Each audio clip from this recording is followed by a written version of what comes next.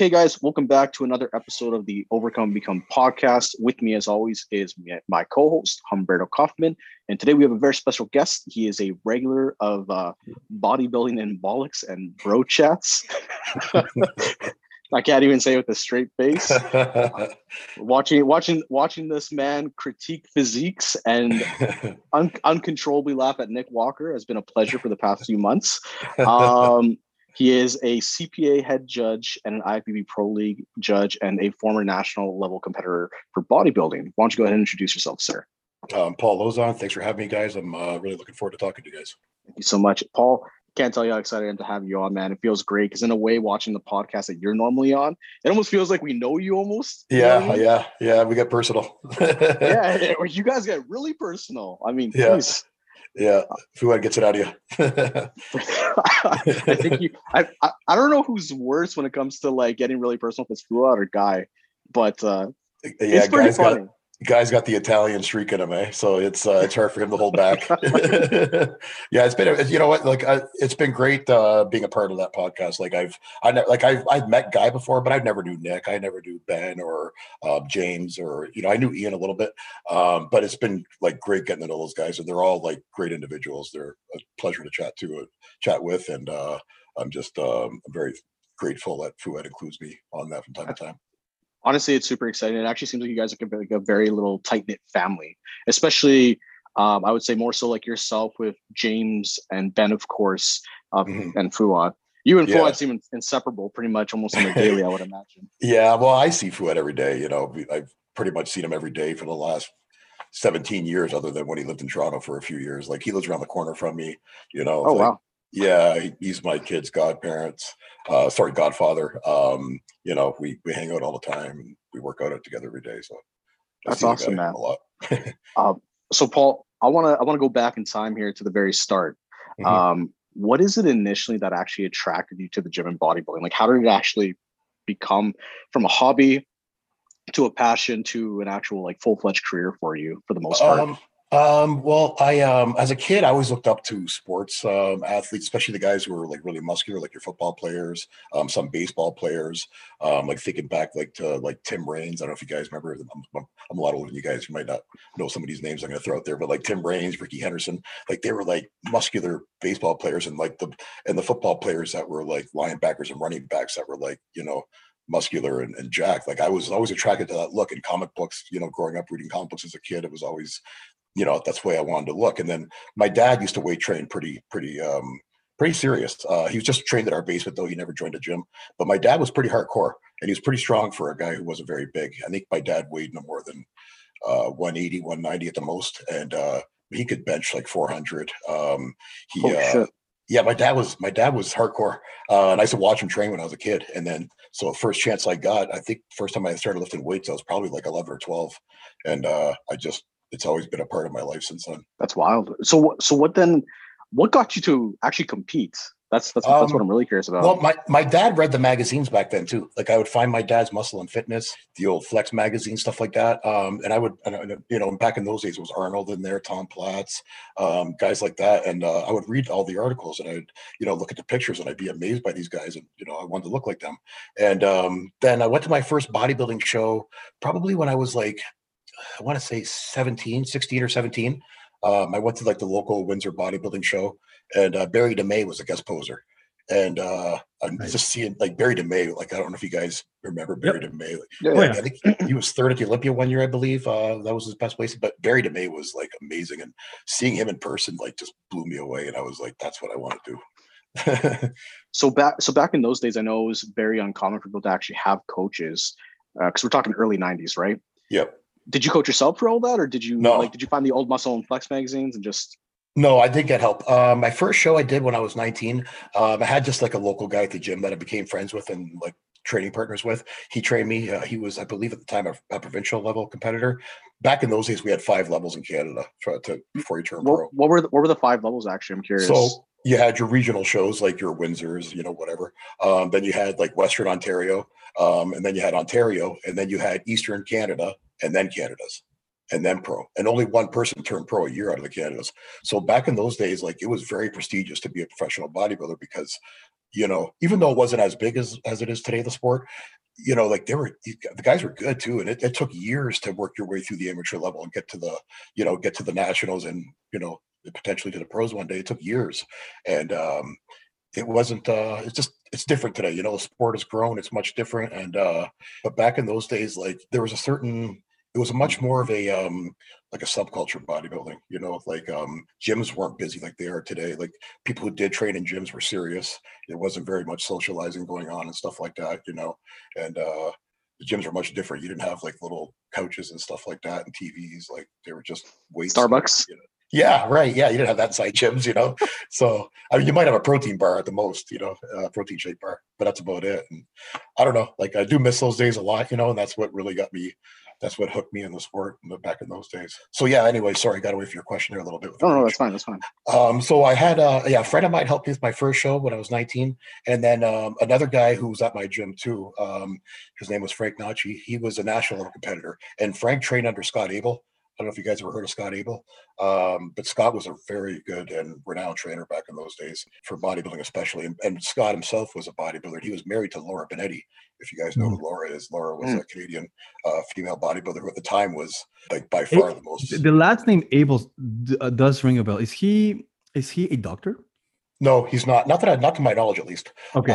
He's I don't know. He's a pretty popular trainer nowadays. I think he's more of a lifestyle type trainer, not bodybuilding. But his wife was Laura Benetti. If you look up Laura was at the time the freakiest female bodybuilder in the world. She was a bit too freaky for her time, actually. But later on in her career, she started placing better as that category sort of evolved, and the girls started getting bigger and catching up to her. But yeah, she was amazing. Like would you say she was kind of like the Iris Kyle kind of thing of Canada at that point, like too big, too striated for that time? Yes, exactly. Yeah, okay. Definitely. Yeah. For that time, especially. At that time, female bodybuilding hadn't progressed to that level yet, and she was ahead of her time. It's kind of like Bev Francis. Remember Bev Francis when she was competing? Yeah. She was kind of like a little bit too big at the time to beat like your Corey Eversons and your more aesthetic physiques. Yeah. Laura was like that. She was just a bit too freaky for her time. And that's crazy how you see where it's at now, though. Women's bodybuilding making the comeback, how huge they get, and yeah. You know, sometimes they look drier than some of the guys that are in the open. To be honest with you. One of the most impressive physiques I've ever seen in my life, up close and personal, was Iris Kiley. When I saw her compete at one of the Olympias, I was there with Fouad, and we had good seats because at the time Fouad was sponsored with Muscle Tech, and they gave us sweet seats, so we were right near the front. Nice. And so I got to like see the physiques really close, and her physique blew me away. Like just beautiful lines, just like brown muscle, small joints, like muscle just hangs off the bone, just like perfect. That's crazy. It's amazing to see how much the industry has evolved over the last 10 years or so. When I first started competing, this was back at home. I'm originally from Mexico. So in Mexico, we're a little bit behind when it comes to the evolution of the sport. So when I first started competing and lifting and all that, now that you mentioned Muscle Tech, that reminded me, we basically had Muscle Tech and maybe one or two other supplement brands in Mexico. We pretty much just had GNC, and that was about it. And it was completely overpriced. Now you have so many new supplement companies, brands, supplement stores, and also divisions as well. When you started competing, do you remember how many female categories they had at the time? Yeah, bodybuilding and fitness. That was it. That's it. Okay. That's it. Wow. Yeah, and then we added figure later, and then bikini and wellness. Women's physique as well. So there's been 4 new categories added since I was involved in the sport. Even when I first started judging, we only had women's bodybuilding and fitness, and then shortly thereafter we added figure. But yeah, when I first started judging, it was just the 2 female categories still. And back then, since you only had bodybuilding, I think, because that was the standard, that was what you had to achieve. There was no other category. Do you think that perhaps contributes as to the difference now of training approaches and training intensity, perhaps? Because not to say that people don't train hard these days, but they definitely, I think, subscribe to more of the train smarter, trying to not cut corners, but they are doing that a little bit more than going all out like it was before, because now you don't necessarily have to be that big, that extremely muscular to compete, right? So would you agree with that? Oh yeah, for sure. And depending on what category you're in, you have to train for it. If you're men's physique, you probably shouldn't be doing deadlifts, heavy deadlifts, because you don't want to blow out your waist at all, and you don't need to do them. Like you don't need a thick, massive back. You need a good back, a very well detailed back, or a very well proportioned back and developed back, but you don't need it to be massive. You don't need a turtle shell in your back. You know what I mean? So you don't need to be pulling 800 pounds off the ground. And, I love that you're saying this, because I have a client that will benefit from listening to this, because he's a men's physique competitor, and this is coming from a CPA head judge, and he just loves his deadlifts, and he just refuses to lift heavy. And I know, and I've noticed that it does something to the physique that is a little bit different from, as you're saying, you want to keep that waist as small as possible, and it's going to make a difference. Everything is going to grow a little bit more evenly. I've noticed it in my own physique. Back when I first started competing, back when I was 19, 20 years old, I had a pretty small waist. But then, and I used to always wear a belt. I used to avoid certain exercises because for whatever reasons, maybe I just wasn't smart enough of a trainer yet, whatever. But then as I progressed and I started adding like heavy deadlifts, heavy squats, heavy leg press, it was natural. My waist got thicker because, if you're pushing that kind of weight off your chest, all your muscles are going to be engaged, not just the muscles you're trying to isolate. So, and especially if you're, max effort, you're going to failure on these power movements, it's impossible for your waist not to grow a little bit. In my opinion, at least. I don't think there's anything scientific about that, but it's just what I've noticed on myself and others. It's going to expand to adapt, right? Exactly. Yeah, right. Exactly. Yeah, and it's interesting because I don't believe we are there necessarily as accurately when it comes to the science necessarily proving this, but we're not there to disprove it either. So right. I think a lot of times you have to almost go based on your own experience or the experience with clients, because that is ultimately what's going to make a difference. You may resort to a study or two as a point of reference and perhaps try and test that, but I think the fact that it's a little bit confusing for some people, because you'll have some people saying that you should wear a training belt for certain categories to keep the waist small. Mm-hmm. You have some people saying, no, you shouldn't. That's bad for you for this, and that. So I think until we get a little bit more advanced, a lot of these questions are always going to remain, and you're just going to have to try it on your own. Well, from my experience, like when I was younger, I got into a habit of wearing my belt all the time. I don't know why. I don't know if it made me look bigger in the gym mirror or something like that, because my waist was cinched. But for some reason, I used to wear my belt for everything. And I used to notice my lower back, I'd always have lower back problems. Always. I would get my lower back would go out on me from time to time. And so finally it dawned on me that, I'm not letting my lower back get strong on its own because it's always being supported by a belt. So finally I ditched my belt, started doing all the movements without it, except for my extremely heavy sets. For me is extremely heavy. And I noticed my back got stronger, but my waist got thicker. So, Yeah, so you're going to have to pick and choose and really be strategic with it. Like you have to perhaps not rely on it 100% of the time, because you're going to develop perhaps a weakness that is going to affect your training ultimately, because you have a lower back pain. You're going to be very high discomfort in certain movements, right? So, that's very interesting. Yeah. But men's physique guy though, in my opinion, at least, you got to keep that waist tight. For all categories, a small waist is, very important. One of the most important things of, your structure, your physique. But for men's physique particularly, you see some of these guys, they got waists like this, you got to keep your waist tight. So I don't personally, I don't see enough benefit in doing those exercises for a person who, a men's physique competitor that's, has to focus on those things. Absolutely. Actually, that brings me to a question I actually have for you, Paul. Mm-hmm. We look at guys like, for example, since we're on the topic of men's physique, let's say Brandon Hendrickson, who won the O this year, or Raymond Edmonds, who won it the year prior. Now, being a CPA head judge, when you look at a men's physique competitor at a pro qualifier, do you guys look for that specific type of body type, since it resembles the person who won the Olympia when you're judging?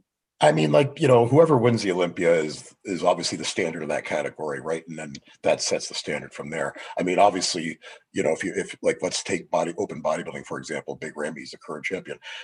I don't expect someone to have quads like Big Ramy to be my standard. You know what I'm saying? Big Ramy's the standard being he had the most mass at that show with the best shape, with the combination of conditioning, shape, and mass. That's what each category should be about. The total package, not just one particular aspect. Going by that, your Mr. Olympia is your standard, and then you try to look as close, to that ideal as possible. It shows, especially pro qualifiers. Good to know. I actually really wanted to get you to answer that question, because a lot of people have the misconception that the pro league and the amateurs are judged differently. You know what I think that is? I'd like to talk about that. In my opinion, what the reason people have that perception. Going back a few years ago, see we're now part of the NPC, CPA NPC, right? Like we're part of the IFBB worldwide of course network now. Before there was but before under the old the old system with the CFB the CBBF. Yeah, under that old system, there was a difference. There was international judging and then there's pro judging. And even though it was never like clear cut that there was a difference, you could obviously see a difference in the judging. Internationally, they tend to go they just had a certain look that they preferred. But that look wouldn't necessarily do well at the pro level. And there was a sort of a disconnect there. And I feel like we fixed that problem now by combining, all of us being under the NPC worldwide umbrella now. I feel like, and that's been the goal with this change, to get everyone on that same page. Yes, because that's important, right? Like you can't be prepping one way for a national show and then changing your look for once you get to the pro level. Like it has to be consistent. And I think that we've worked on that. I think that problem's going to be, I think that perception will go away, is what I should be saying, after time, as the years go by and the new system matures. As it remains more consistent, basically. Yeah, which is great. Yeah, that's the way it should be, in my opinion. And that's what we try to do. I know here in Canada, the CPA, like Ron's adamant, like we judge how the pro league judges, and that's your standard, and that's what you go by. Ron and Rudy have driven that point home, ever since the merger, and that is our goal. Well, I really appreciate you clearing that up, actually. Go ahead, Humberto. Yeah, absolutely. I was going to just kind of touch on that a little bit more, specifically in such categories as, let's say, bikini and men's physique, which have a tendency of being just slightly more subjective than the other categories. In bodybuilding and women's bodybuilding, it's pretty crystal clear. The biggest, most shredded, obviously still balanced person. With bikini, when it comes to muscularity, sometimes it's slightly variable when it comes to show and even level to level. Now, let's see, if I were to be a men's physique competitor, competing for the very first time, I've never competed, I'm doing a regional show. And let's say I am prone to develop more muscularity than the average.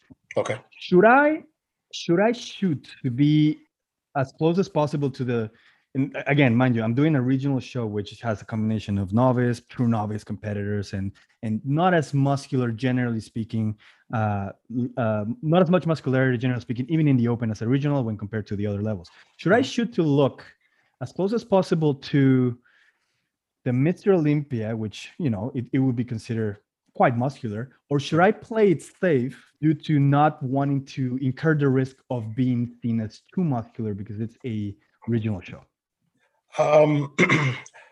I personally think that you should always, starting from your regional show, right at your first step. I think that should be your goal, the Mr. Olympia look, and that should be your standard that you try to attain. If you bring that look that we're looking for, that's consistent with that category, as close to that ideal as possible, it shouldn't matter what level you're at. That shouldn't make a difference. The category is clearly defined, in my opinion. There's no difference between a regional show and a pro show. I judge them exactly the same.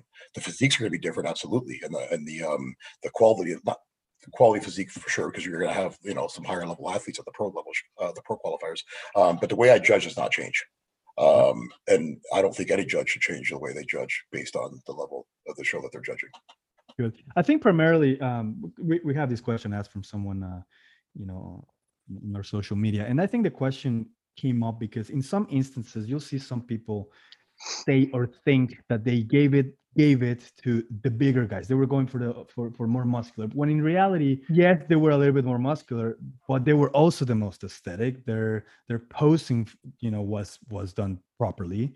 Their conditioning was right. It had the tight abs. It was just not that. That's perhaps what they see because they don't. They're not a judge, right? They don't know exactly what they're looking for. And that could have just been the way they perceived it to be. Right. It might have been like at that particular show, there was one guy, even though he wasn't too big for that category, he was bigger than the rest of the class.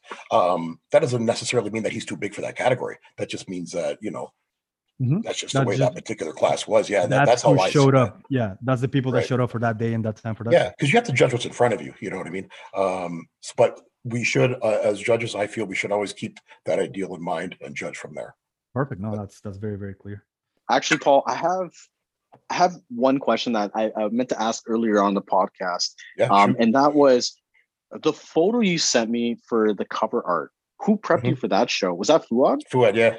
That's why I was busting his balls that you were diving for that show. That was a kid. Your legs are so striated, man. Your I know. crazy. I was just too small, you know. Like what happened at that show? That was the 2008 Canada's. That's the last time I competed. In 2006, I did the Ontario's and I won my class. And actually, Ben Pekulski won the overall at that show. And yeah, anyways, and then Ben also won the Canada's in 2008 when that picture was from when I competed. Ben won the overall at that show too and turned pro. But anyways, side note there. Yeah, Fouad prepped me for that show. And see what happened was I thought I was going to be a light heavy again going into the Canadas. And then I missed my weight by like 5 pounds. It was too much for me to try to lose in the amount of time that I was given. So I just threw my hat in the ring with heavy weights, just got out muscled by the other guys. I was just too small and came in, I came in 9th out of 16 guys in that show, in that class. I weighed 203 on stage. I was just too small for the class, you know. But yeah, no, Fouad was a great coach. He got me in great shape. I just break his balls about it. I have my own experience being coached by Fouad, actually. I was coached by him in 2013 and 2015. Oh yeah, he was my very first higher level non-local coach, actually. Okay. I went to him a little bit late, but he was kind enough to take me on, and I was doing the Nationals 2013. That was the year that Henry Pierre actually won. Okay, yeah. Where was it? Were you a judge with the previous, like with the OPA as well? Yes. So I judged I was a judge with the OPA. I was a head judge with the OPA. I was also a national level judge. I judged the 2016 Canada's, I believe that's the year Johnny Shreve won his pro card. Oh, that was in Winnipeg. That was right here. Yes. Yeah. 2016. No. Yeah. No, so I must have the wrong year. That must have been 17 because it was 2017 was in Alberta. It was in Edmonton. Yeah, 17. Sorry, I'm sorry. Yeah, I judged that year. That was the only nationals that I judged under the old regime, and then the following years when we had the change. You know, it's very interesting because I actually did that show. And kind of going back to what you mentioned about almost like a little bit of disconnect between the certain amateur divisions criteria and the pros. Yep. I was actually, that was the last year, I believe. That was the last year of the CBBF, I believe. Actually. It was. And I did that show. I came in. I wasn't right at the top of my. I probably was about 4 pounds from. I did classic physique. I was 4 pounds from the cap, right? Okay. And I ended up getting second call out. And when I got the feedback it was basically he's too big for classic. Really? So then I was like, man, but you know, I'm seeing the guys.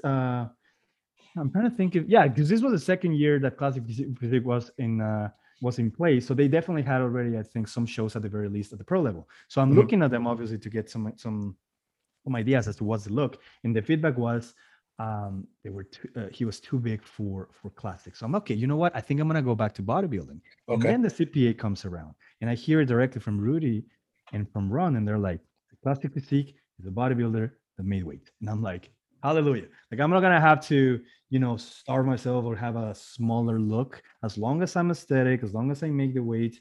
That was, I think, for me personally, was quite a relief because they were very clear when it comes to that, and they also said, that the look that you're trying to go for every single year at the Mr. Olympia, they're going to establish what's the look, what's the standard, and what everyone should be shooting for.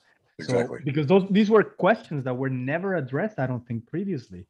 And they took the time to go to, many provinces, many places to get that message, that one voice out so people knew and they had a better idea as to what they were training for. Because sometimes, they'll be like, okay, I'm doing bikini or I'm doing men's physique. And they're like, this disconnect that was happening was confusing a lot of people. They're like, should I go for that or should I not? Should I just go by what I'm seeing currently at the local level or at the national level, right? So, and that's why the first year of the CPA, Ron and Rudy pretty much traveled the country and head judged every show because they wanted to get the message across to the other provinces that this is what we're looking for. So, they wanted to set that trend right away.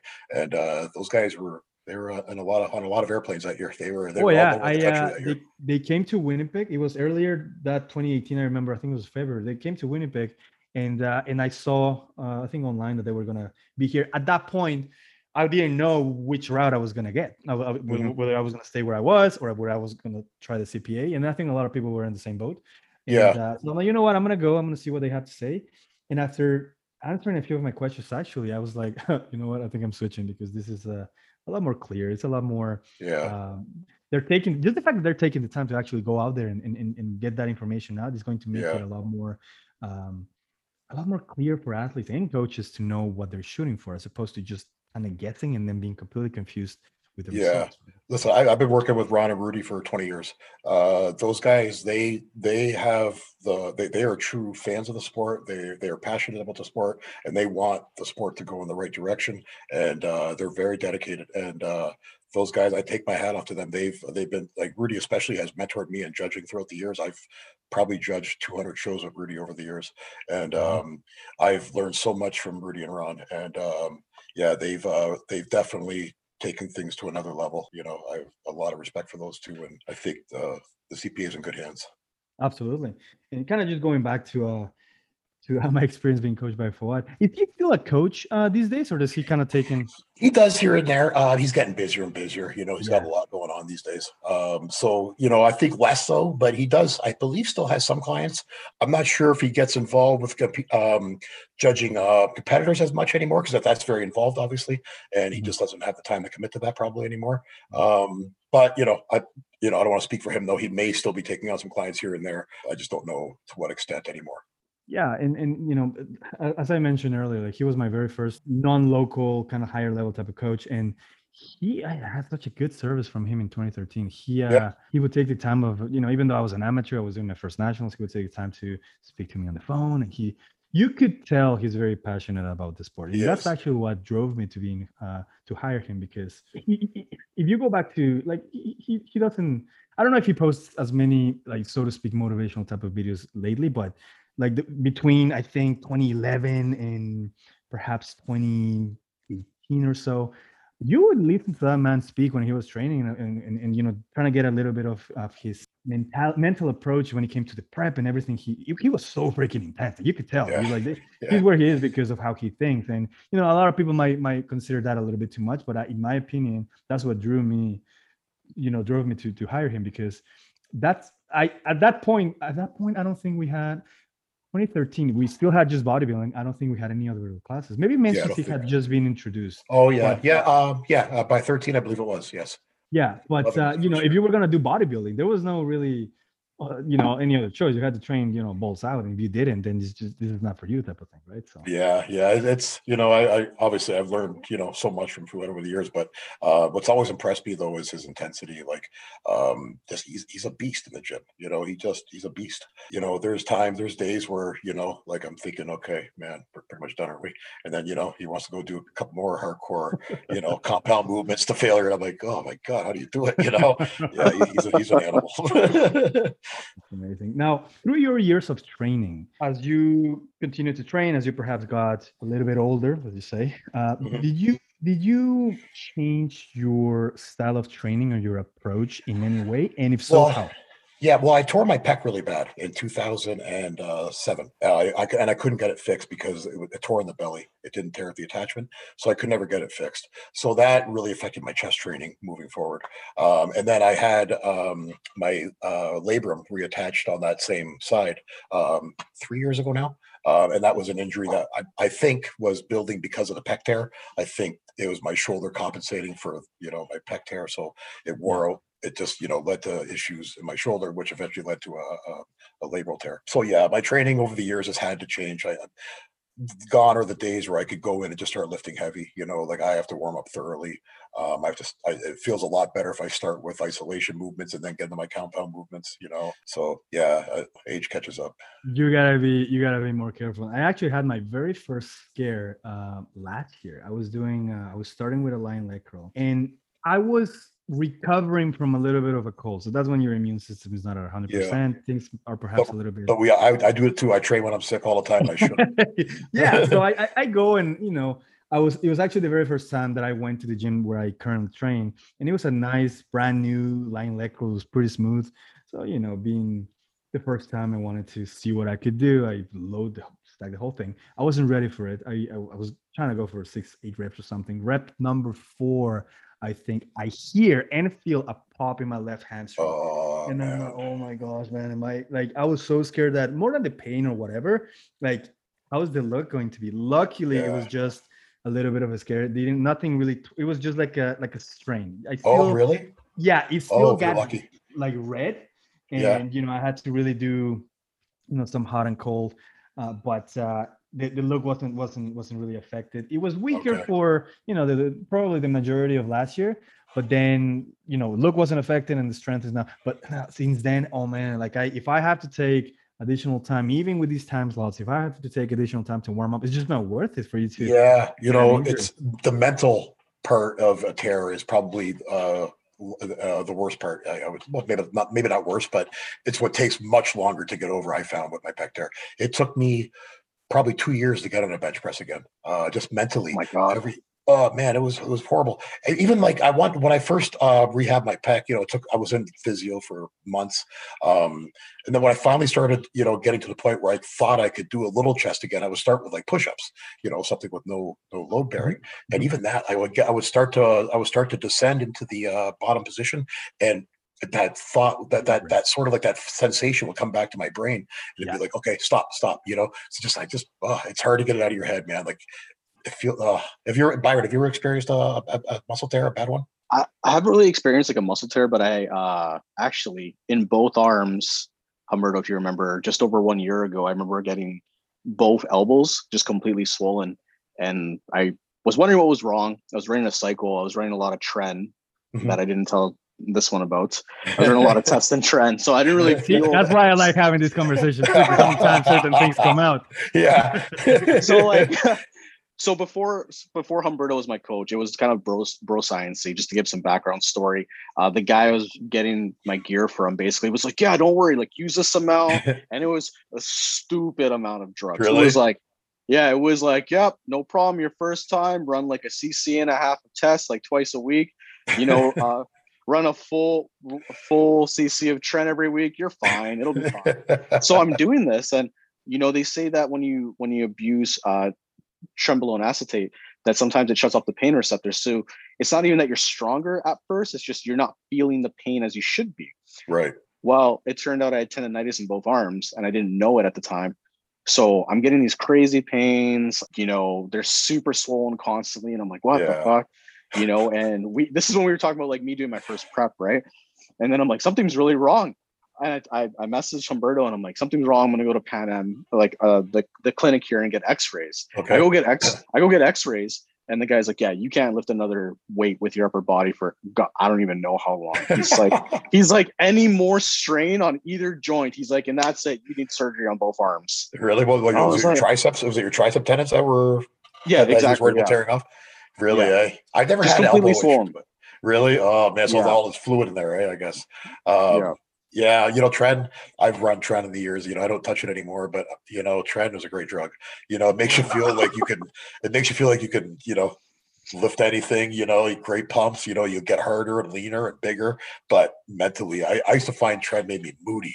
That was my biggest problem with it. So I did. Anytime I ran it, I would.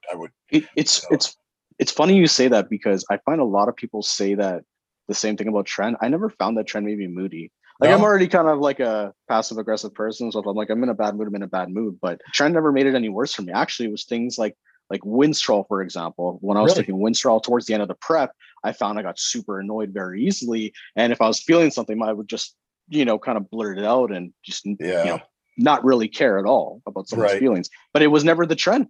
Really? Yeah, I don't know. Well, I started noticing it as I got older, more so than when I was younger. Not just tren in particular, but like now I just do TRTs, and maybe a little growth here and there. But I don't throw anything else in anymore, just because I notice at my age now the side effects are harsher now. Like especially when it comes to like I'm pretty laid back guy. I don't get too moody, but if I'm tired, that's when I tend to get moody. And it for me, it would make that worse. And I don't like being that way anymore. Yeah, I Paul, think can you? it's individual dependent almost, because some people get that, but some other people get some other side effects. Like I personally, I actually get freaking paranoid, man. Like, Really? I would take everything a lot more personal. I would read into things more. I would Yeah. have nightmares that my spouse is cheating on me, and I would wake up all freaked out. It's so freaking random, man. And you know what? It's just like I wake up with this, should I check her phone? Like, what's going on? Yeah. Like, zero reason. I have zero reason to believe so. But that's a freaking trend speaking. Well, at least you can blame it on the trend. You're like, it ain't me, babe. It's a trend. You know, actually, come to think of it, I'm really happy I was single for the last little bit of prep there, because I feel the anxiety thing, or like the increased anxiety. I feel like if I was dating somebody, I would have felt the exact same way, because there were times when I get the night terrors from for whatever reason, right? I get those because I have breathing issues. I have a deviated septum, and I find, especially what you do too. Yeah, I'm waiting for surgery, but because of COVID, who knows when it's going to be now. Yeah. But yeah, I find, especially in the wintertime when the furnace is on in the house and the air is a little bit drier, it gets bad. And I'll wake up sometimes in the middle of the night thinking that I'm choking, and I'll freak out sometimes. Yeah, it hasn't been as bad lately, but yeah, I know what you're talking about. So when it comes to that, like, do you wake up and did you stop breathing when you were sleeping and you wake up and you feel a certain way, or? Sometimes it almost feels like I'm dreaming that I stopped breathing. That's what it feels like, at least. I know I do snore because I downloaded one of these sleep apps on my phone, and it kind of records you as you sleep. And it's kind of cool. So it shows you when you snore, and it records it for you so you can hear yourself. Yeah. I didn't realize how much I snored. My kids would tell me sometimes, like, "Daddy, I heard you snore last night." And I was like, "Yeah, whatever. I probably just woke up, for a couple minutes." But but on this app, it shows me I actually do snore quite a bit, apparently. So I've always known I had sleep apnea. So I have a machine. I have one of those sleep app machines, but I don't like it. Sleep app machine? Yeah, but I just can't get used to it.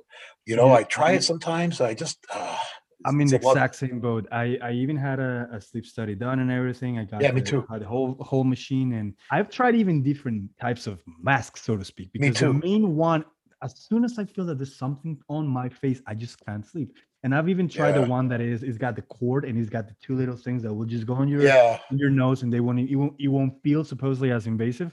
It still does. I feel like I have something there. So I've tried it. I was actually speaking to someone earlier this week, and he said it took me 90 days consecutively to get used to it. I'm like, oh man, okay, then I have some hope, I guess. But that's like 90 days or potentially very bad sleep, because you're just not really right. But you know what happens to me is, like, I'll try it, right, and I'll put it on when I start the night, and then I always got to get up once or twice to use the washroom in the middle of the night. And the last thing I want to do when I'm half asleep, going back in the bed, is to strap this thing back on my face again before I go back to bed. So I get lazy with it. I'm like, whatever, and I'll just I'll go back to bed without it. And I don't know. I have the same issues. I don't love having this thing on my face. I tried the one that goes over your nose. That one I couldn't do either. So I don't know, man. yeah. We have to find a way of making it happen, I guess. Have you ever tried the strips, like the adhesive strips? Do you find that those work a little bit better? They help a little, which they do help a little, but then sometimes they'll fall off during the night, or they'll make my nose itchy because one side came off. I want to get the septum surgery so bad. I know from what I've heard. I'll actually have a couple of friends who've had it done, and I know the recovery sucks. Like, for a couple of weeks afterwards, it fucking sucks. I'm okay with that. Like, just because for the long term good, I'm okay with that. Everyone I know who's had it done says, like, it was life changing, and that's what I'm hoping to experience with it too. But one thing I did hear, I heard this on Joe Rogan, because Joe Rogan had it done too, and he was talking about it on one of his podcasts. He said, I already got a big nose, and he said his nose got bigger afterwards because of extra. Yeah, because he's so used to breathing through his mouth, just like I am, that his nose wasn't being used as much for breathing. So once he got the septum surgery and he started using his nose more to breathe, his nose actually got bigger. I'm gonna be screwed, man. I'm gonna be all nose. That's all you're gonna see on my face. It adds to your personality. It's all good, man. You're gonna look whatever. Paul, you're married. You got kids. You're fine. Yeah, whatever. As long as the wife's okay with it. So all nose, he says. That's funny, Paul. I actually have a question. Yeah, and I'm really curious about this one, because I know you and Fouad used to bump heads a little bit, right? Or like what was it like? He was young and you thought he was like super arrogant or something when you guys. The first time. Well, okay. So I judged Fouad's first show. We weren't friends yet though. And I judged his first show, and I always break his balls and say that he shouldn't have won. I gave him a gift, but he actually should have won.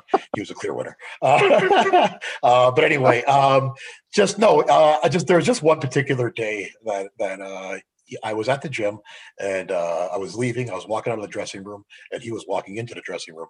And it was shortly after he competed in, I think it was the Ontario's maybe. So he was on his way to the higher levels of amateur, but he wasn't there yet. And he said something to me like, "Hey, you're a judge, eh?" or something like that. And I was like, "Yeah." And I was like, "I heard you just did Ontario's, whatever." At the time, I wasn't a provincial level judge yet. And he was like, "Yeah, I'm going to turn pro in a couple years, and I'm going to be on the Olympia stage one day." And I was like, "Oh, yeah, here we go." I was like, how many times you've heard that before? Probably. Yeah. Well, and like I told you guys earlier, like back then in Canada, only one guy turned pro a year. So it was very prestigious. And like, from Windsor, like nobody from Windsor's ever turned pro before. Now we've got quite a few, but back in those days, like nobody from where I'm from ever reached that level. So I was just like, oh, I've seen guys like you over the years, like, whatever. And, but that's what, when Fouad, that's what I've learned about him over the years. When he wants something, he's going to make it happen. And he did make it happen, and I was like, okay, this guy's. What year did he turn pro? 2000 and man, he's gonna kill me for not knowing this. Sorry, I didn't mean to put you on the spot there. That's okay. I want to say it was 2007 or 2006, one or the other. So he turned pro in 2006, I think it was. Was it 2006? I think it was 2006. Yeah, okay, that sounds right. I think it was 2006. He cracked top 5 at the Arnold Classic a few years later, right? Yeah, Fouad's best placing at the Arnold's was sixth. Sixth. Yeah, he won 2 pro shows. I believe he has 3 or 4 second places and about 5 third places. So yeah, I think he's had about 10 total top 10 or top 3 finishes in his career. That's amazing. That's pretty impressive. I was curious in the time frame of how long it took him from turning pro to the top 6 placing at the Arnold Classic. If you happen to know that. It was a couple of years. Oh, 5 years. It wasn't too long, right? Oh, was it? Yeah. Was it 5? Okay. I would say maybe 6 years or so, roughly, somewhere around that time frame at least. Okay. Let's backtrack a little bit then. You judged him in one of his first amateur shows, and then he turns pro. You guys become friends at some point in between there, and then he ends up prepping you for a show. How does it all happen exactly? Well, that's how we became friends. I started competing when I was 19. I did my first show in 1992. I did a junior at the time. It was still Stratford. I'm not sure if you guys are familiar with the Stratford show here in Ontario. It's now called the Jim Morris Memorial. It's probably, I think it is the longest standing show in Ontario. It's something like 40 years or so that show's been around. Wow. Yeah, and Stratford's a really small town, so it's kind of cool that it's kind of like a really grassroots show, even though now the show's moved. But I always loved that show. But anyways, it was my first show that I did. I did it as a junior in 1992, and then the following year, I did it and as an open competitor because by that point I was 20, and then I did the Western Ontarios. I did the Junior Ontarios. I did the Western Ontarios, and then I took almost a 10-year hiatus. What happened was I did the Western Ontario's, and I thought I was a pretty good bodybuilder at the time. I won it overall when I was 20. I've been put in a couple of magazines at that point, so I thought, maybe this sport's for me. And then I did the Western Ontario's, and I got destroyed. You guys remember who Greg Kovacs was? Oh yeah. Greg Kovacs was in that show as an amateur. Greg Kovacs was a heavyweight. I was a light heavyweight. And Fred, you know who Fred Antiwi is? He owns Muscle Memory magazine. I don't think that I don't know. Freaky Freddy's what we used to call him. He was like an amateur flex wheeler. This guy just had like an incredible physique. So Freddie won the show. Greg Kovacs came in second, and so I was when I saw these guys, I was just like, oh my god, like I'm in the wrong sport. Like I'm like the size of Greg Kovacs' forearm. You know what I mean? Like, so it really deflated me, and I didn't do well at that show. And after that, I didn't compete again for 10 years. And then when I decided to get back in the sport again, which was in 2004, I wanted to compete again. I just got the bug again. Training was going really well, and I needed someone to coach me though, because even though I was a judge at that time, I wasn't. I was sort of out of touch with the competitive side as to what athletes were doing to prepare for shows, and I needed someone to help me. So by that point, Fouad was a national level competitor.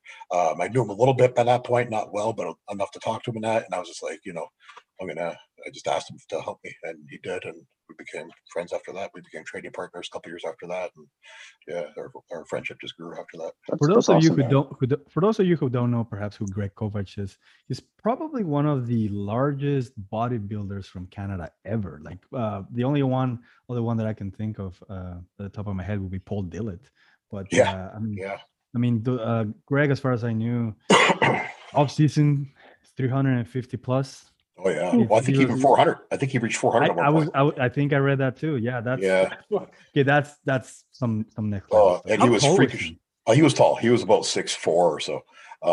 Greg Kovacs, and that show too. Greg was Lou Ferrigno guest posed at that show, and this is when Lou Ferrigno made his comeback to the stage in the 1993 Mr. Olympia, and it was all the rage about Lou coming back that year, and he was going to weigh 300 pounds on stage, which was, he was what people were expecting. And this is before the internet, right? So you couldn't check online to see, how Lou Ferrigno did. What he was looking like or anything. Yeah, you had to wait for the magazines to come out to see what he looked like or anything. And so Lou Ferrigno guest posed on that show, and Kovacs was just as big as him. It was like, that's wild. Yeah, so as a 20-year-old kid, doing my third show or whatever, I'm just like, wow, like I'm in the wrong sport. Like, I got to go back to school and get a career. So yeah. That kind of just deflated me from the sport for a while. I guess that would probably happen to anybody a little bit, right? Going up against someone else like Greg Kovacs or Paul Dillett. Just out of curiosity, how'd you transition into judging? Do you guys know Nimrod King? Who Nimrod King is? That sounds familiar. Yes. Oh yeah, you got to see Nim if you Google him. Nim was a Canadian pro. He lived in Windsor briefly. And Nim, we became friends and occasional training partners. And at the time, Nim was a judge, and at the time, he was also a regional director for the OPA, which was the Ontario Physique Association at the time. And so Nim needed some judges, and he knew I was really involved in the sport or a big fan of the sport, so he asked me to judge. And after that, and a friend of mine, Darren Fink, who was also a judge at the time, and he was a head judge at the time. He sort of got me involved, mentored me a little bit, mentored me at first, and then and then I just after that just started doing more shows and we grew from there. So how did you transition, I guess is my next question, from coaching amateur shows in the CPA to becoming a pro league judge? Was it an easy transition, or was there a lot more to it? Well, for me, the biggest transition in judging was the time was when we when Ron started the Super Show, the Ontario, which was at the time the Ontario Provincial Championships on the amateur side. When Ron started that, then it sort of judging became a lot different at that point, because now we're judging like mega shows. Like that show's had up to 600 competitors in it before, and you're on tight time frames with that show, very tight time frames, because the stage is scheduled for the pro show later on and whatnot. So you have to work quickly on that show. You have to work very quickly, and you have to be on your toes. And I think that's where my biggest growth as a judge became when I started judging those bigger shows like that. And then when I test judged my first nationals, I was ready for it because I've been so used to judging these big Ontario shows where, no knock to other judges from other provinces, but some of the other provinces didn't have the numbers that we did in Ontario for their provincial championships. So for a judge from a smaller province, it might have been hard transition, but I feel like I was ready because I was so used to judging. And that Ontario provincial championships back in those days was a very competitive show. Like usually guys left that show and went on to do very well at nationals, if not win nationals and pro after that. So that's where I feel like that prepared me a lot for the nationals, and the nationals obviously prepared me for the pro shows. But the pro shows, I don't have much experience yet, because last year with COVID, I couldn't judge any shows. So I've only judged one pro show so far, the Niagara Falls Pro in 2019. So I'm looking forward to judging some shows this year, and I'm praying that shows will get canceled again.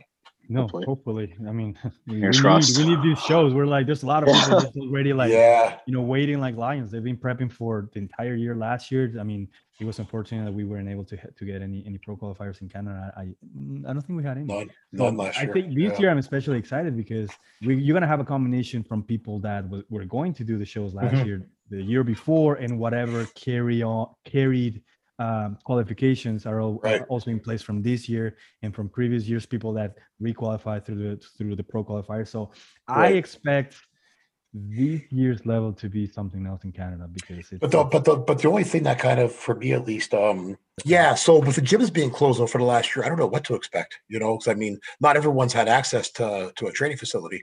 So you guys promote a show too, right?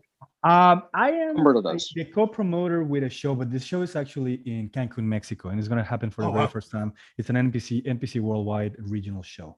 Oh, that's awesome. I am partners with the promoter of the shows here in Winnipeg. There's a national and a regional show. They used to have it at different dates, but now since last year they started kind of having it in the same day because it's, a little bit more cost efficient. Okay. Well, me and Fouad have a couple shows that we promote together. And this year we combine them into one just because, I'm hoping that they don't get canceled again. So I thought a better chance to combine it. I don't know what to expect as far as competitors go. Like in years past, our Toronto show that we used to hold in Mississauga, now we moved to Oakville. We used to get about 200 athletes for that show. And our Windsor show, we get close to 100. But this year, I have no idea what to expect at all. So I don't know. Here's one thing I will say. What's that? Right? I was going to say something, actually. I don't know, Paul, how active you are on your Instagram, to be honest, but it seems like all the guys who are somewhat contenders at nationals to either win their class or potentially maybe win an overall found a way to buy a home gym or throw in with other guys at the same level to purchase a ton of stuff over the COVID lockdown. I do follow most of the competitors that I know, that I'm familiar with. And I know most people have adjusted. If you want to train, you're going to find a way to train.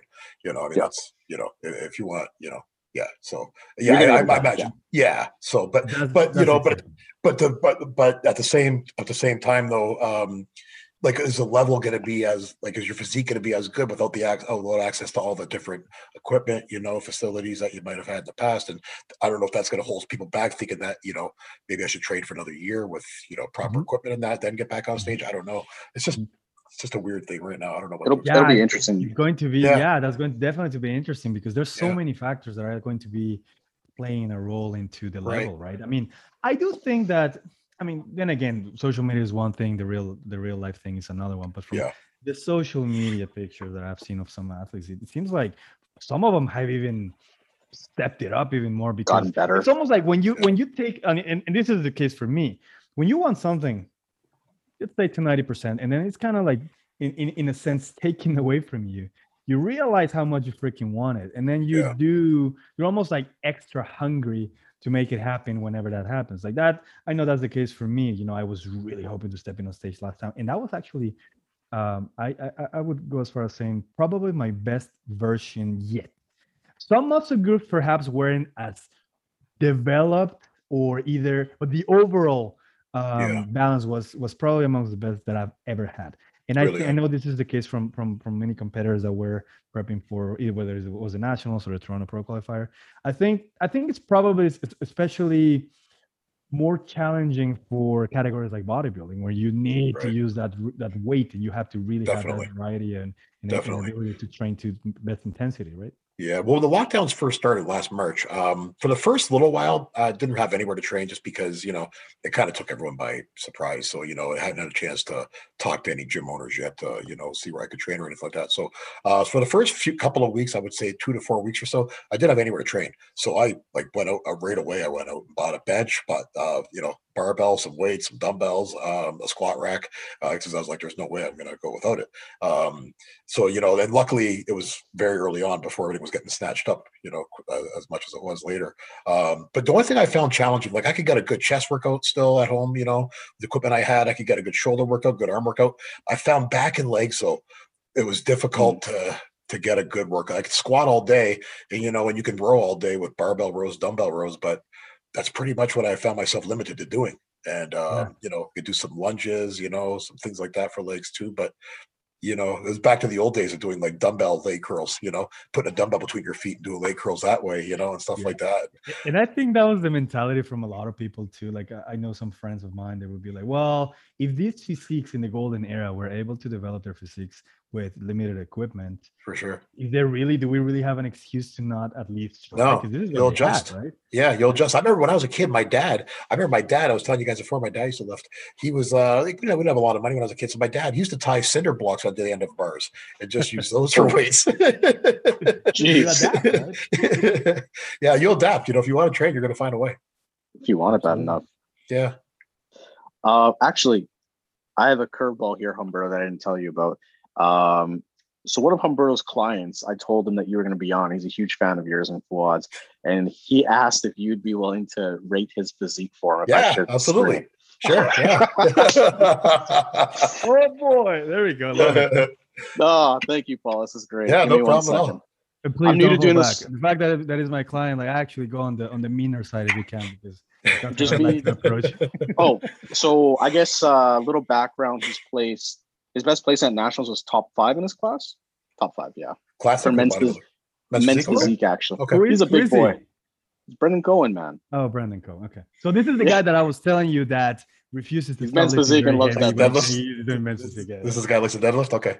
Yeah. Yeah. He's a big boy, though. He's a big boy. Yeah. So, share Yep. screen. Oh, you know, does he have any stage shots on here, Humberto? I don't actually He know. should, yeah. From the He Van Dyke. looks pretty thick. A couple of He's shots 6'2", I believe. what's he weigh? 252 pounds in his last check. 200 what? 252. He's Really? got men's two physique? overalls under his belt. Yeah. Men's physique. Wow. He's a big boy. What's his legs like? Not They great. are actually Oh. his last post. His last post didn't keep like right at the top. Oh, that's a nice back. Yeah. Right at Here, the, let's start with the front pose, and we'll get to the legs after. So, Okay. this was 2019 Canadian National Pro Qualifier. Okay. You know, for a big guy, his waist is pretty small. He's got a pretty tight waist. Looks like his chest is a little bit shallow from that shot, at least. Shoulders look good. Nice round delts. Looks like he might be lacking a little bit of triceps there. Looks like his biceps are pretty good. But he's a big man, right? Like 6'2", 250. That's a big dude. That's you know, we're talking earlier about being too big for your class. That's going to be borderline, you know. And he's aesthetic. Don't get me wrong, but I would, you know, if his legs aren't bad, I would think about going classic if I was him. His back looks good. I like his back. It's thick. It's thick down the middle. It's got good lat development. Maybe a little bit more lower lat. Maybe it'll help him a little bit more. Yeah, I can see the triceps are a little bit lacking there. Delts are good though. Good rear delts. Good traps. Good rhomboids. Yeah, he's thick in the back. So that's what I'm saying. Like, you know, if I could see his legs, like that's a pretty thick back for men's physique. I'm just wondering if, you know, yeah, he's doing a lat spread there almost. Looks like he wants to be a bodybuilder. I don't know. I would seriously consider classic if I was him. He's a big guy. There's a video just a little bit lower than that, Byron. Keep going. Right there. Right over there. Here? Well, it's not a great shot, but Is this the one? Well, they don't that look tiny or is anything. kind of showing the legs a little bit. Yeah, they don't look small by any means. He's working them a lot, actually. Does he train his legs? Yeah, frequently. He plans on going moving up to classic physique next year. This year was still going to. Well, then why do that? men's physique? But then why do men's physique for one more year if that's his ultimate goal? I don't think his lower body is ready for. Okay. But then in my opinion, he should start training for it for next year instead of, because you can't put on muscle when you're in a calorie deficit. You're dieting down for shows. If that's where he wants to be and that's where his best chance of going pro is, in my opinion, I don't mean to step on your toes or anything here. You're your coach, but I would if ultimately he's going to be in classic and you see that's his best chance of going pro, in my opinion, I would take that time now to make those changes to his physique to become the best classic physique competitor that he can be, because he's going to be dieting down for 3 or 4 months. So that's he's not going to make gains in that time while he's dieting down. You know, at best you're going to maintain your muscle mass. So I think that time can be better spent putting the work in that he needs for his ultimate goal, in my opinion. Okay. You know, he's going to completely smile at this because this is probably something that is going to. He's going to make his entire. That's what kind of what. You can tell that he likes deadlift. He's got a thick back. You could tell he likes deadlift. But I was starting looking at lats more now. He's got to get a little bit wider in the back, a little bit more lats. Because he's a big man. You know, when you're going against guys that size, you got to have a back to match. Not that his back doesn't match now. It's just I think there's room to grow in the lats, especially. But it's thick enough right now as it is. But I would focus on making that back a little bit wider now. From those shots, that one front shot that I saw, it looked like his chest was a bit shallow. You know, maybe use a little bit more mass, especially if he's going to move into classic. But I like to see his legs. You know, when he starts. I like to see a leg shot though, and see what his legs look like and how Yeah, how balances. chest, triceps, and lower body, I think would be what. And he's in a similar position as me. What I mentioned last year, where he tore one of his hamstrings. Oh wow, okay. And that is something that, right? It's been enough years that now he can, he's past that. I believe he can train hard enough, but that is something that up to this point has definitely played a role in, behind. Subconsciously, you're always trying to be extra careful. Yeah. You're not perhaps not going as hard as you potentially could. Yeah. But was it a bad tear? You could see it slightly. Slightly, okay. So visually, it's. I mean, obviously, that can perhaps be. You're still gonna see it in a back post in classic physique, but that's something perhaps that you can. Does it affect Does it affect the roundness of his hamstring though, such from a side shot? Well, you probably haven't seen it. No, not overly. No. It might not really hurt him that bad, especially if it's a small tear that's not that noticeable. But how old is he? He's 24. He's like 23. Oh, he's 24? young. Oh man, he's young. He's got lots of time to grow. Yeah, I would try to get over that mental thing with the tear then and start growing them legs. Get on maybe even open stage one day. That's a big dude. Yeah, this will be his third or fourth pro qualifier, Humberto. Really? Well, actually, it's funny, because those pictures that you showed, that was the year that I did not coach him. He's come back to me, for this next year. So, but sorry, what was your question, Byron? He's done two or three pro qualifiers, I believe. This kid has grown over the last years. Like the first show that he did with me, he probably weighed 190 pounds. The year after, he weighed 205, about the same level of condition. So that's a good 15 pounds on his physique. And then the year after, he weighed 220 or 225. So that's another 15. So he's been very consistent. Yeah, that I'd put him on a good leg program and get him some wheels. Put him on a bodybuilding stage one day. That's my opinion. Yeah. And you know what? With him and a lot of younger kids, I think what they lack is patience, and that's something that I've emphasized with him, because they just want everything. They want it now, whether it's the supplements, the cycle, the training, or whatever. And there is also the element of ego lifting when it comes to, so that is either going to potentially injure you, potentially not really engage the muscle as much as you can. You're thinking more about the weight as opposed to what actually happens internally with the weight. So that's something that I think with the younger kids, he bugs me. He calls me that I'm old. I got 10 years on him. Oh man, Hey, I'm used to it. Yeah, he gives me a hard time every single time, whether it's that or he's a very strong guy too. So he definitely, I guess, makes the point. Some big lifts. Yeah, he's got some pretty big lifts. He'll have like the 6 or 7 plate deadlift. Yeah, like rack pull, 8 or 9 plates aside. Really? Man, he's got to transition. The physique's not for him, man. In my opinion, he loves it though. There you go. You heard it here. But what? What do you like? What's he like about men's physique? Does like about bodybuilding? No. Okay, so he is currently in men's physique because up until now, in my opinion, the legs definitely need to come up. I don't think he's got a chance of really show what he currently has for men's physique. As you mentioned, he's borderline a little bit bigger, so that definitely is something that we would take into consideration, because if this is coming from a head judge, this is something that I would not take, lightly. It's definitely an important opinion, so thank you for that. But he at heart, he's a bodybuilder. Like, he loves the heavy lifting, the intense training. Does he? Well, then I would. Then man, I would. Yeah, turn him loose. Get him to train, and if you could maybe just get him to stay off the stage for a year or so, just to build his body where it needs to be for classic or bodybuilding. But I, especially with that, being that young, because like one thing that's I think can do some people a disservice too is, especially when you're a classic physique competitor or a bench physique competitor, you can't get too big, right? So you have to really tailor your training accordingly. And someone like that who's strong and wants to lift heavy, it's kind of like you feel like you're kind of like holding him back a little bit, like I think just from the little bit that you guys have told me about him, seeing his pictures, my opinion is he should be a bodybuilder. Which is why I also love the fact that we have now the wellness category, because kind of going back to the fact that some people previously have had to hold back in their training, particularly bikini competitors, perhaps, because the criteria, you don't want overly developed lower body, and some girls really like training hard.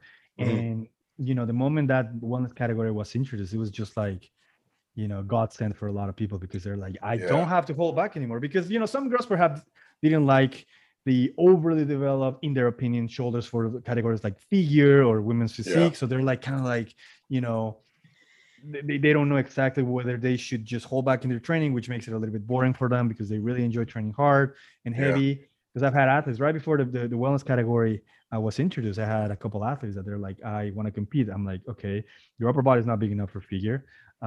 Your lower body is too big for bikini. So we either take you some time off and train for figure, which is just, well, I don't like that look. Okay. So then we're going to have to the bikini, but it's not going to be fun, because we're going to have to be burning muscle. You're gonna lose muscle. You're gonna have to not train that muscle. That perhaps sometimes no training no pressing movements, no this, no that, no direct quad work. Anything you feel in your quads is off the table, and that's a big muscle group that could also have a big impact in your overall calorie burning during the entire prep, right? Definitely. I agree with you 100%. I think it was a good addition, wellness, because you'll see these females at some of the shows that they're a little bit more muscular in the lower bodies, and that seems to be something that's a little bit more common with females than is with males. I find, just from my experience with judging, like it seems that you get these girls who are in bikini, especially in bikini, who are just, their lower bodies especially are just a little bit too muscular, a little bit too big for bikini, and they wouldn't do well because of that. And so I think it was a really good category to add, and I think it's really going to help even more so clearly define each category. But I think the best thing that's come out of adding these new categories is that it's clearly defined what the look is for each now. Like before we even had, there was a time there where some of the categories they were sort of getting the lines were getting blurred between the categories. You're getting men's physique guys showing up too big at times. So then classic physique was created, and and I feel the same thing happened with women with the addition of bikini, where you get someone who was a little bit more aesthetically pleasing but not as muscular as another girl, and so the lines were getting blurred a lot. And I feel like with the addition of each new category, it's clearly defined now what each category's look is, and I think that's been a positive overall for the sport. And I think a lot of people are really waiting to see what this look is, at the very least, at the pro qualifier level, because someone that is starting, if they compare themselves to what you're going to see this year at the Olympia, they're going to be very disappointed. They're going to be like perhaps discouraged, because it's such a gap. But seeing someone or somewhere in the level in between, which would be your pro qualifier this year, which we didn't have the chance to see last year, I think is going to be very exciting for a lot of people this year, because it just hasn't happened. Definitely. They're waiting to kind of Definitely. And each category matures a little bit, evolves a little bit, like the look might start out as this, but it may evolve to this, and that's just the growth of a category, in my opinion. It's just the growth of a sport, it's an evolution, so to speak. And I think that's, because again, we go back to who the reigning Olympia is in that category at that time. And that's the standard set. And that look can also change from time to time. And I think that's, so there is going to be, some slight changes in each category, but with the ideal still being the same. But you will see each category evolve a little bit, I think, and it should. That's just a natural progression of things. Absolutely. And even with classes such as classic physique, for example, you had the original attire or your suit that it was a little bit longer first, and they're like, you know what, I think we want to show a little bit of that. Even if it's a little bit of the glute. And not only that, they also increased the weight cap. And I think, are they increasing it yet again? I haven't heard that they're increasing it this year, but right now it's, I believe, 10 pounds heavier than as an amateur. Well, and they'll look at the first Mr. Olympia Classic, Danny Hester, and that look has definitely evolved with Chris Bumstead, the reigning champion. And each category has gone through that growth, I think. And look at men's physique, how it's changed from Mark Anthony, who's Mark's from Ontario. Mark was a bodybuilder in Ontario back in the day, and then went on to become the first Mr. Olympia, Mr. Physique Olympia. And look how that look has changed to to now. Even bikini as well. You have the very first Olympia. Who was it? There was this one, Nicole Negrani, I think was the name of the Olympia, won a couple Arnolds, I believe. You had that look and that specifically type of posing as well that has definitely changed to the standard that we have right now as well, right? Yeah, right. Yeah. And I think each category. Then again, I think that's natural progression. I think that's what should happen to things. Things evolve and they change a little bit, but it'll be interesting to see how it goes in the coming years anyway. especially if they keep upping the weight classes or the weight limits, for example. At some point, you're gonna have to draw a line though, because then it's become too much like bodybuilding again, and then the lines are getting blurred again. So yeah, I think there will come a time where, and it might change a little from year to year, because obviously people get bigger and athletes get bigger and stuff too. So it has to evolve a little bit. But I think where it's at right now, I feel is a pretty good spot, and but over the years, it probably will increase by a few pounds. Mm-hmm. Fair enough. Actually, I got a question. Sorry. But look at the 212. It used to be a 202. It used to be 202. Oh, really? Oh, I don't know that actually. Yeah, it was 202 up until Kevin English was the reigning 202 champion for many years, and then it switched to 212, and that's when Flex started his reign. Mm-hmm. Man, Sean Clarita looked insane this year. I just have to say that he looked so nuts. Sean Clarita? Oh man, did he ever? So crazy. Jeez, yeah, he's like a mini Kai Green. He's a huge. Yeah, man, yeah, 190 pounds of absolute just shredded muscle. Yeah. Nothing else but. Yeah, he's impressive, man. It is, I like watching his videos. He's an intense trainer too, and look how much he's grown over the years. Like I remember him a few years ago. Like he's put on so much muscle the last few years, and he hasn't lost any proportion. It's it's all been in the right areas, and yeah, he's amazing.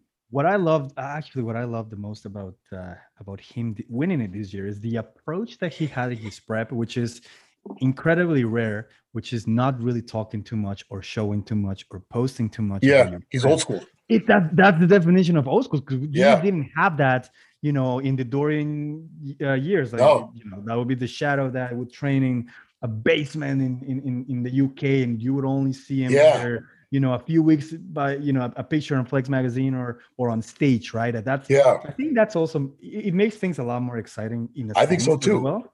It's like, it was almost like the guys were under construction, so to speak. You don't want to show too much yet, And that's back when the sport was so much more subculture-ish back in those days, And I love that part of it. But I mean, social media has changed that, but probably for the better, for the growth of the sport. But I'm old school. I miss those days. Yeah. This whole social media era and the addition of the classes has definitely contributed to making the sport a little bit more, growing it to, at the very least, somewhat closer to the other popular sports as well. The fan base has grown.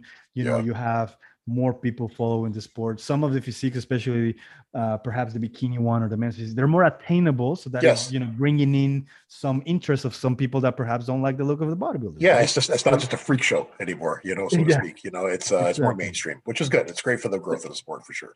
And that's been directly reflected in the prize money, like, for the Olympia and for the other shows as well. So that's also good for the athletes. So. Yes. Yeah. I mean, look, Shaquille O'Neal, at the Mr. Olympia last year, sitting front row, back 20 years ago, you wouldn't have celebrities like that unless it was Arnold, at a show. It's pretty awesome, actually. Yeah, it is cool. It's really that just reminded me of your comment when they were asking you, what do you think about those girls that were with Shaquille O'Neal? And you're just like, they're going to get shacked. Man, I lost it. I lost my shit. I love Shaq. Man. I watch everything Shaq. He's great. He's got a new watch out, a Victus watch I want to order. It's probably like way too big for my arm, but oh man, buy it anyway. Who cares? Yeah. The clock on my wrist. Just some nostalgia of it, right? Just having it. Yeah, for sure. Okay, I got a question for you. Yep. Paul, what kind of advice do you have for somebody doing their first regional show, and what advice do you have for somebody doing their first national show? First regional show. If it's your first regional show, I would get a coach. Myself, I think, unless you're in a circle of friends who are all, experienced competitors, and you have that, help you learn. But if not, I would hire a coach, a pretty good coach, and have their help for your first show. And for a national level show, and for both shows, what I'd also say is it's hard. Like myself, going back to when I used to compete, like I never enjoyed being on stage so much. Like I love training for shows, but I didn't really like going on stage.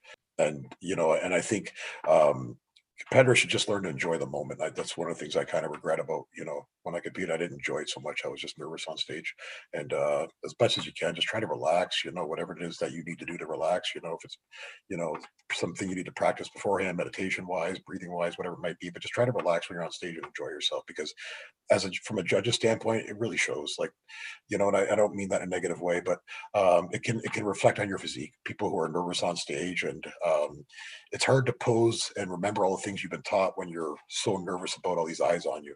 And, so it can definitely impact the way you look on stage and thus your placement. And so that'd be one thing I would say to both levels, try to find a way to get yourself to relax on stage and, try to enjoy the moment a lot more than as much as you can. But as far as advice, I think a good coach is always very important no matter what level you're at, because it's very hard to have a subjective view of yourself when you're dieting. At least I find it's hard to look at yourself and be like, am I too flat? Do I need to fill up? Do I need to diet harder? It's hard to assess yourself when you're in a dieted state of mind and you've got all these anxieties about the show hanging over your head.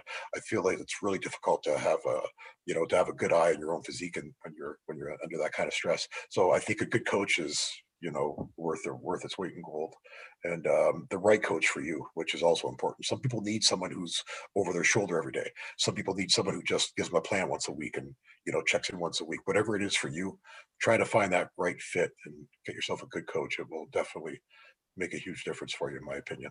Absolutely, couldn't agree more. I have actually a question from the audience, and let's split this question in one, the female categories, and on the other side, the male categories. The question is, what are the most common mistakes that you see competitors make on stage on show day? Depending on the category, I used to see this a lot in men's physique. You get people who are like over posing, so to speak. Like they're really trying to draw that attention to themselves through their posing. Which, I mean, your posing obviously should be, as part of your presentation, needs to be, very good. But at the same time, like I would see it a lot in men's physique, particularly where guys were doing a lot of like hand gesture stuff while they're in the back lineup, trying to draw eyes to them. If your physique is good enough and you know how to present it, you don't need to do anything extra to draw eyes to you. So I think that's a mistake that I used to see a lot happening in particularly men's physique. In bodybuilding, playing the size game, for sure. Guys who think that, like as a judge, I tell people this all the time because there's some people I know who compete who are just so caught up on their body weight. It just consumes them, and they're unable to look at things objectively because they're so drawn into that body weight. Like, I have to weigh this on stage in order to do well. And I don't know where that comes from, but like I think you got to come in peeled. Like as a judge, I don't know what you weigh. I might have weighed you in the day before, but I probably don't remember what you weighed because I probably weighed in 100 people that day. So we don't know what you weigh on stage. We just know how you look. So forget about the numbers. Just come in at your best, conditioning, fullness, muscularity, and presentation, and balance, obviously. There's other factors in there too, obviously, like structure and whatnot. But, that's the thing. You got to come in conditioned, and bodybuilding especially, and all the categories for sure. You have to be conditioned for whatever that category's conditioning standards are, but you have to be conditioned. You can't come in thinking that I'm going to outsize people or, I have to weigh 250 on stage, therefore I'm going to sacrifice conditioning because I think I had to be this big to do well. Get that out of your head. So that's what I would say for bodybuilding. For classic, what I would say is, know what your height is. I see this at every show, and guys think that they're 6 feet tall, for example. So they think that they've got up to, off the top of my head, I don't know what the cutoff is, but let's say it's 220 for 6 feet. So in their head, they're like, I got to 220 because I'm 6 feet tall. And then I weigh them, I do their height, and they're 5'11" or 5'10" and a half. Yeah. And then like, well, you have to weigh, so obviously you have a lower weight limit now, and then they don't make their weight, and they're like, no, I know I'm 6 feet. I know I'm 6 feet. Well, so I tell guys in classic, especially, like if you're one of those guys who's borderline, like you have a hard time making weight, it's gonna be close for you.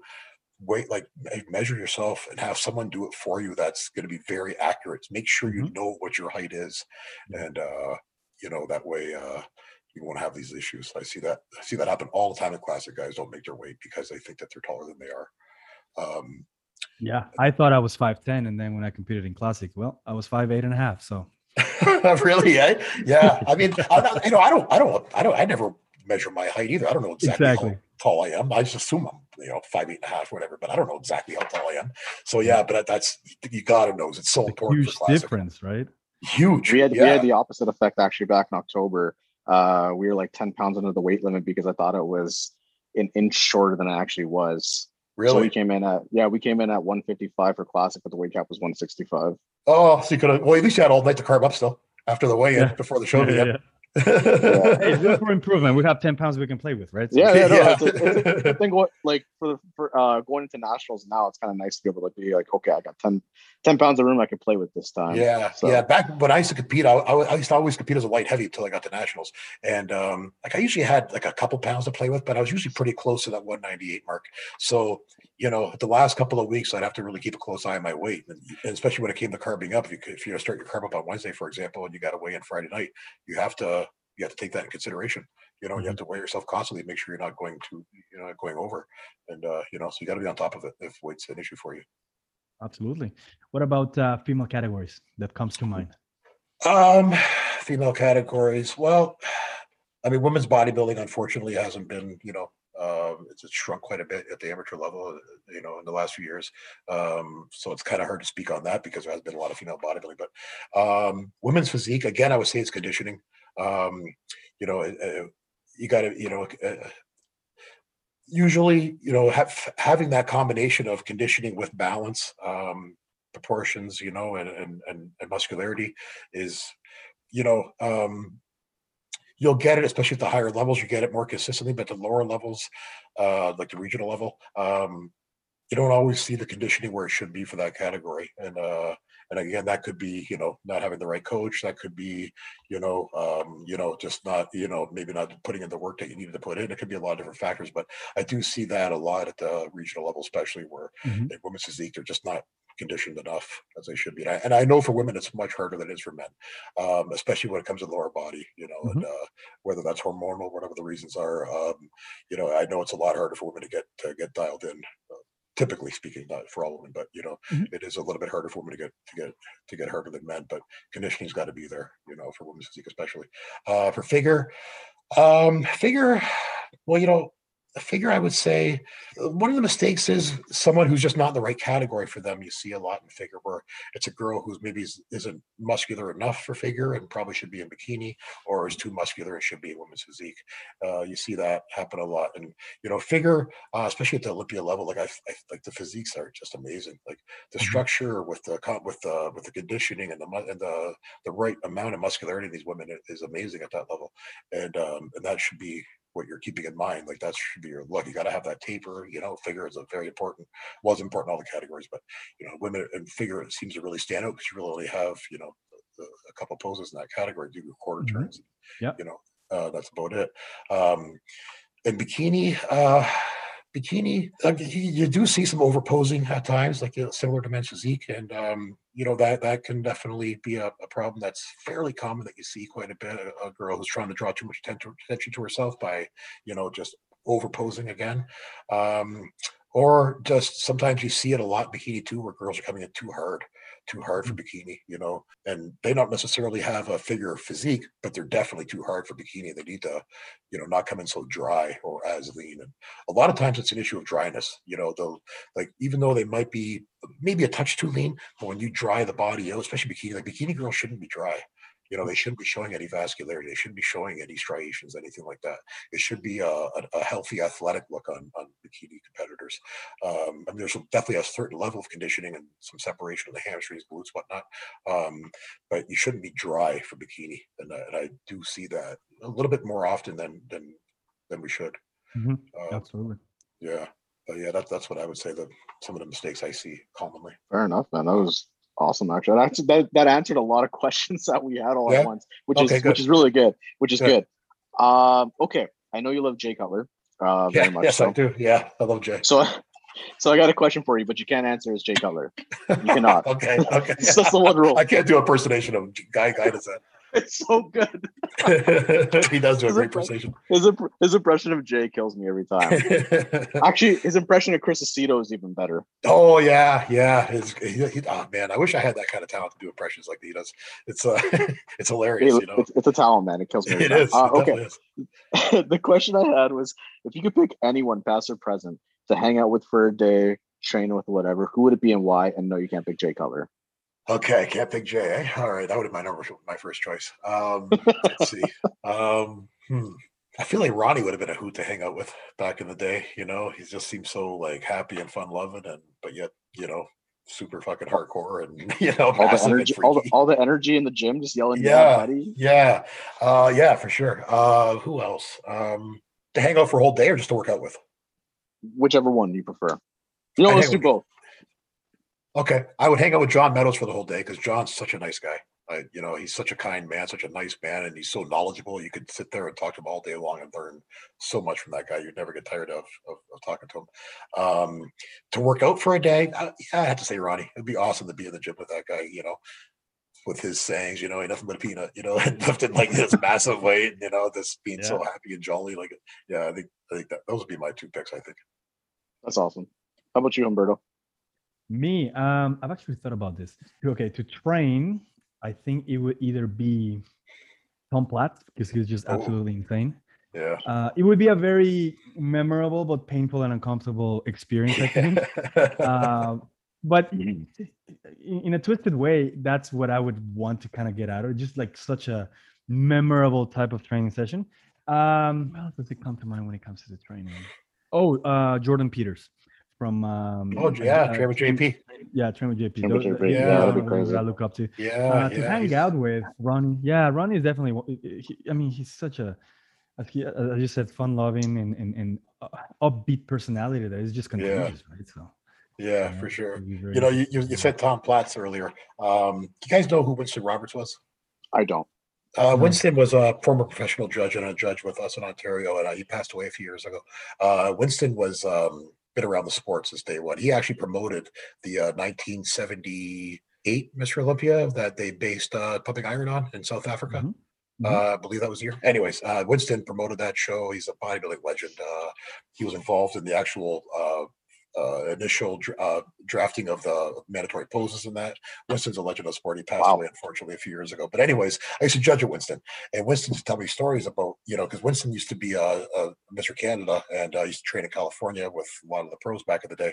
And he told me a story before about Tom Platz being at the gym while he was there. And he said, Tom Platz, I think it was 3 plates. It may have been 4 plates, but he put that on the bar and he told his training partner, set your stopwatch for, I think he said 3 minutes. I'm going to squat nonstop for 3 minutes with that weight. And he said it was like the most hardcore, craziest thing he's ever seen, like nonstop, just up and down for 3 minutes straight. Oh my God. 400 pounds on his back. Actually, one of the main, this isn't a song, is like a soundtrack that I listened to for my last prep is this YouTube video called the Tom Platz tape. And it's just basically him talking about everything he thinks about prior to training and when he's training and what he loves about bodybuilding. It is impossible to not have a good leg day listening to that. Yeah. It's something else. Like I remember reading an old article about him. I think it was from when my dad used to collect magazines when I was a kid, that after leg workouts, he used to get on his bike, and it was like a 10-speed bike, whatever, and he put it on the 10th gear and go ride on the beach to further exhaust his quads after our leg workout. Like, oh my God. Oh. It sounds horrible. Yeah, it does. You ever tried doing Platt squats? Sissy squats? Tom Platt sissy squats? Yeah. Oh, yeah. On the squat machine? Those are crazy, eh? Those are really intense. Oh, man. Yeah, you can't. There's no way you can go. Even a plate is difficult to do. If you on your toes like that. Yeah, it's intense. Yeah. You got to size like a 25-pound plate on each side to actually do it properly without compromising form, and it was painful. Yeah, because you have to sorry, go ahead. No, I was gonna say it's funny how they're called sissy squats when in reality there's nothing sissy about it. No, nothing. Yeah. And then you gotta sort of like push your lower body off the pad, right, and then on your toes come down like that. Like, it's all quad. There's no isolate your quads like nothing else. Yeah. It's good though. It's a good pain. It's for sure. It's the best kind of torture, right? It is. It sucks when you're in it, but when you're done something like that, you feel great. Yeah, I was going to say I'd go Kevin Levrone to train with. Oh, yeah. I feel like that'd be a great one. And then to hang out with for the day, I want to say Chris Aceto, but I feel like I get a note of his voice. Like I'm not even trying to be a dick because the guy's a legend, right? But like, because he's just so like monotone and like. I want to try to do the impression, but I feel like it'd be embarrassing. Oh, you see, guys, like that's how it would be, I try and listen to that for 2 hours. I'm like, no, I gotta go. You know, it's funny. Like Jay's very monotone, I find too, in the way he talks. I watch his videos all the time, man. I don't get tired of him at all. I love when he's in like when he's in his truck talking to Dave, you know, and stuff. He's at his house feeding his dog and shit. You know, he's just, I don't know. I just love Jay. He's just consummate professional. Amazing. Man, this is probably like the most one of the most accomplished people, I'd say, life after bodybuilding wise, in terms of being Absolutely. an entrepreneur. And he looks great still, you know, like he's muscled, like he's obviously not as big as he was, but he looks awesome still. You know, he still healthy. carries he looks healthy and he still carries a lot of mass. He looks, pretty lean still. His hair looks great. Oh, man. I wish I had Jay's hair. He's got the best hair in bodybuilding. I'm getting older now. I'm trying to lose my shit. I wish I had genetics like Jay Cutler. Oh, that's hilarious. Actually, I have a question for you, Paul. Yeah. I know you're usually busy because you're part of HOSSTILE too, right? Yeah, definitely. Yeah, I help out with the company for sure. Yeah. So I'm curious how busy you're going to be during the actual competition season, like once all the shows get going. I was curious if you would be interested in coming back on the show or coming back on our podcast after Toronto Pro to do like a post show wrap up, and like you can give us your perspective from the judging panel for each category. Yeah, sure. That's August. What is that? August 14th? August 20th. August 20th. Okay. Yeah. After that. Yeah, absolutely. I'd love to. Yeah. I'm judging the pro show. I'm judging the pro show, and I should be judging the amateur show too, unless they have conflicting schedules, but they normally don't. But yeah, I love judging that show, the pro qualifier too. It's a great show to judge. Yeah, I can only imagine. Where's it being held this year? The website says it's like at the Delta. Yes. So, do you know where the Nationals is normally held in November, October? Well, this year's November. That was where the Natural Canada Pro Qualifier was held. Yes, Rudy Show. Yes, same spot. Yeah, and actually, that's where all three shows are going to be this year. Rudy Show, the Natural Canada's, and the Nationals, as well as the Super Show, are all going to be done at that same venue.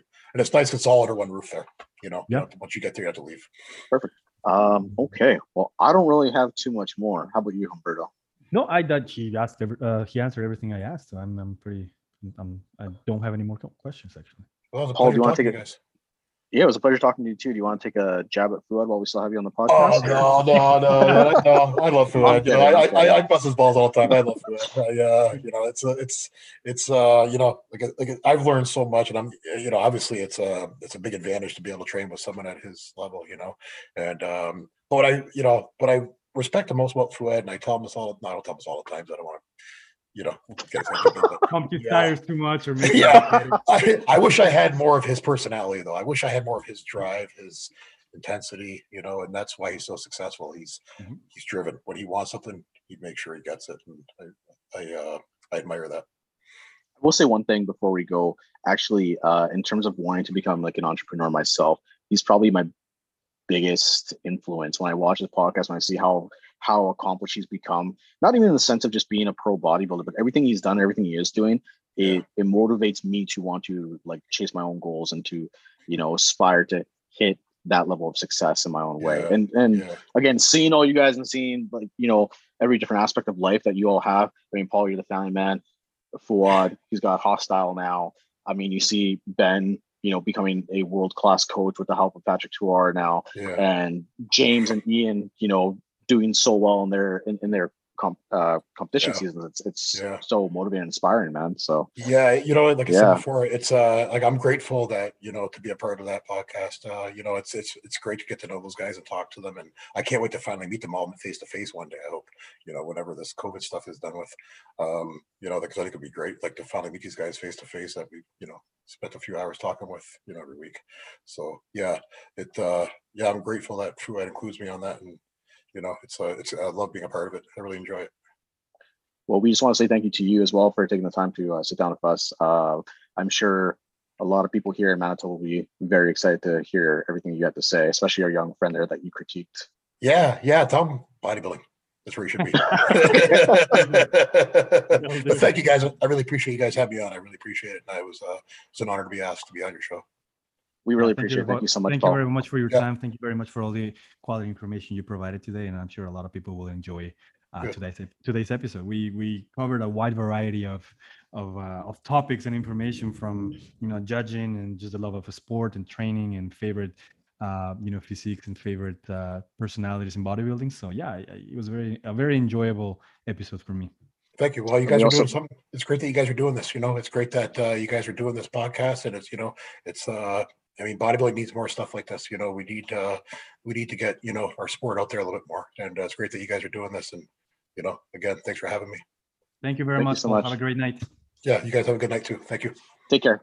Bye.